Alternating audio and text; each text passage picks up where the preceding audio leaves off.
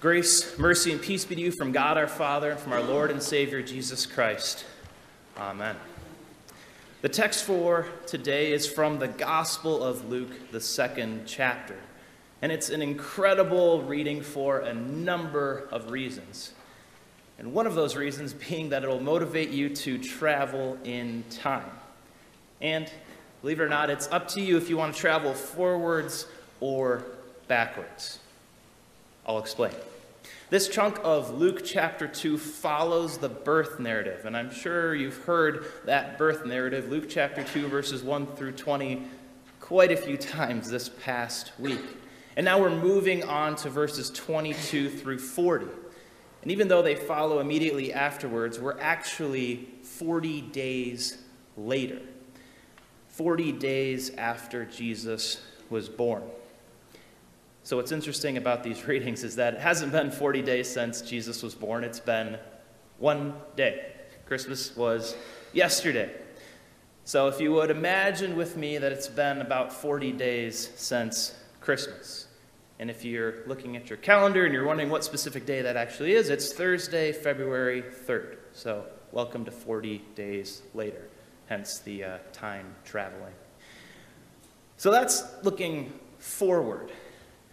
But if you're a parent, you might be traveling in the other direction, back in time.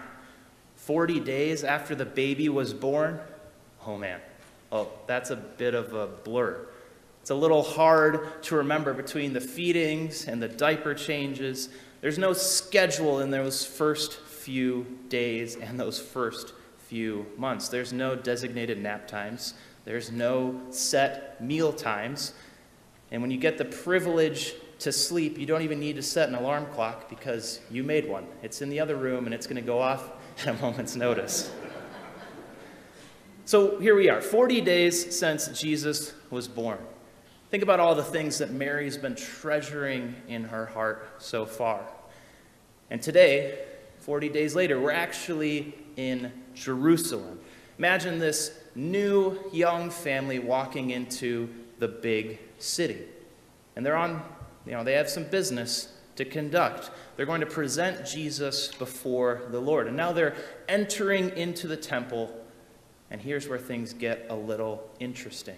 Simeon took baby Jesus into his arms and said, "Lord, now you're letting your servant depart in peace according to your word, for my eyes have seen your salvation that you prepared in the presence of all peoples, a light for revelation to the Gentiles and for glory to your people Israel." And Mary and Joseph marveled. They marveled at what Simeon said about Jesus. They marveled at these things, that this aged, holy man was standing there in the temple.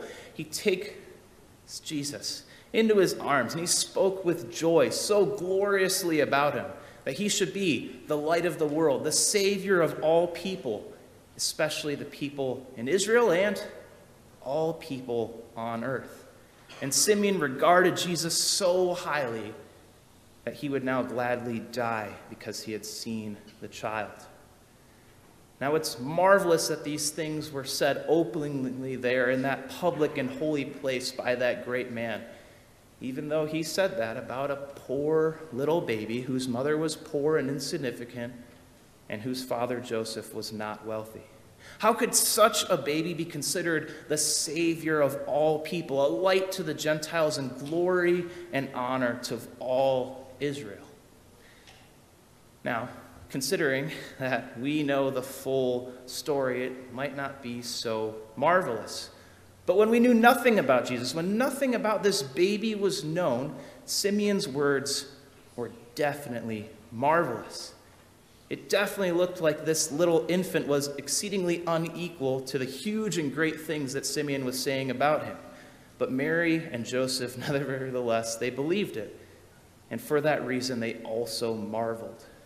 Just think, if they hadn't believed it, it wouldn't have really meant that much. It wouldn't have been marvelous at all. Simeon's words would have gone in one ear and out the other.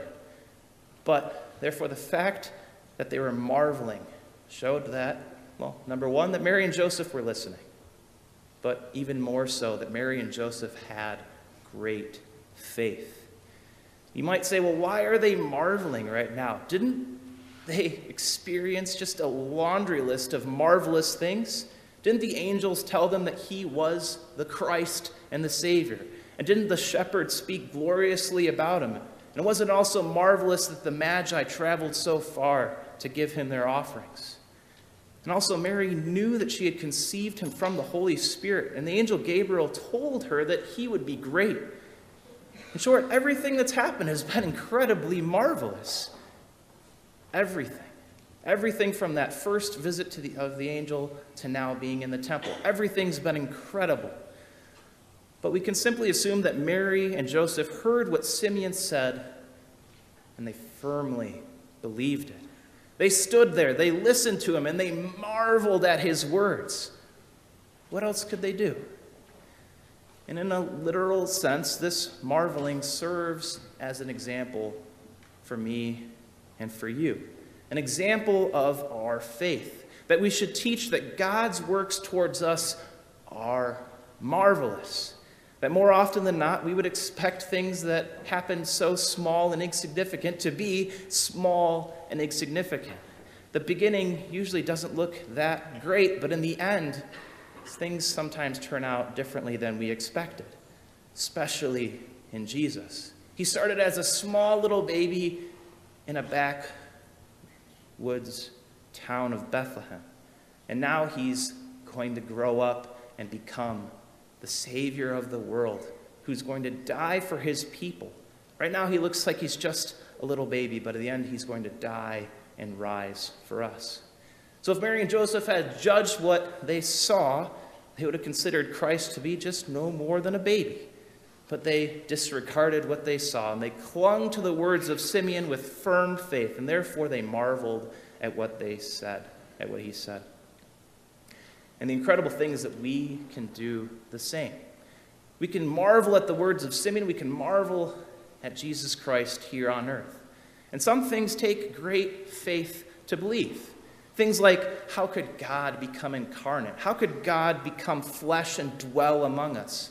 Some might say that they can't believe what they're seeing. Others might say they can't believe what they're hearing.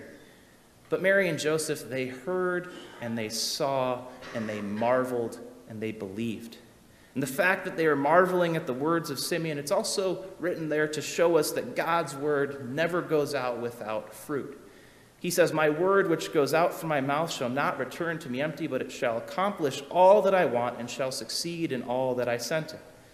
So Simeon, he's there. He made a heartfelt, beautiful speech, preaching pure gospel and God's word.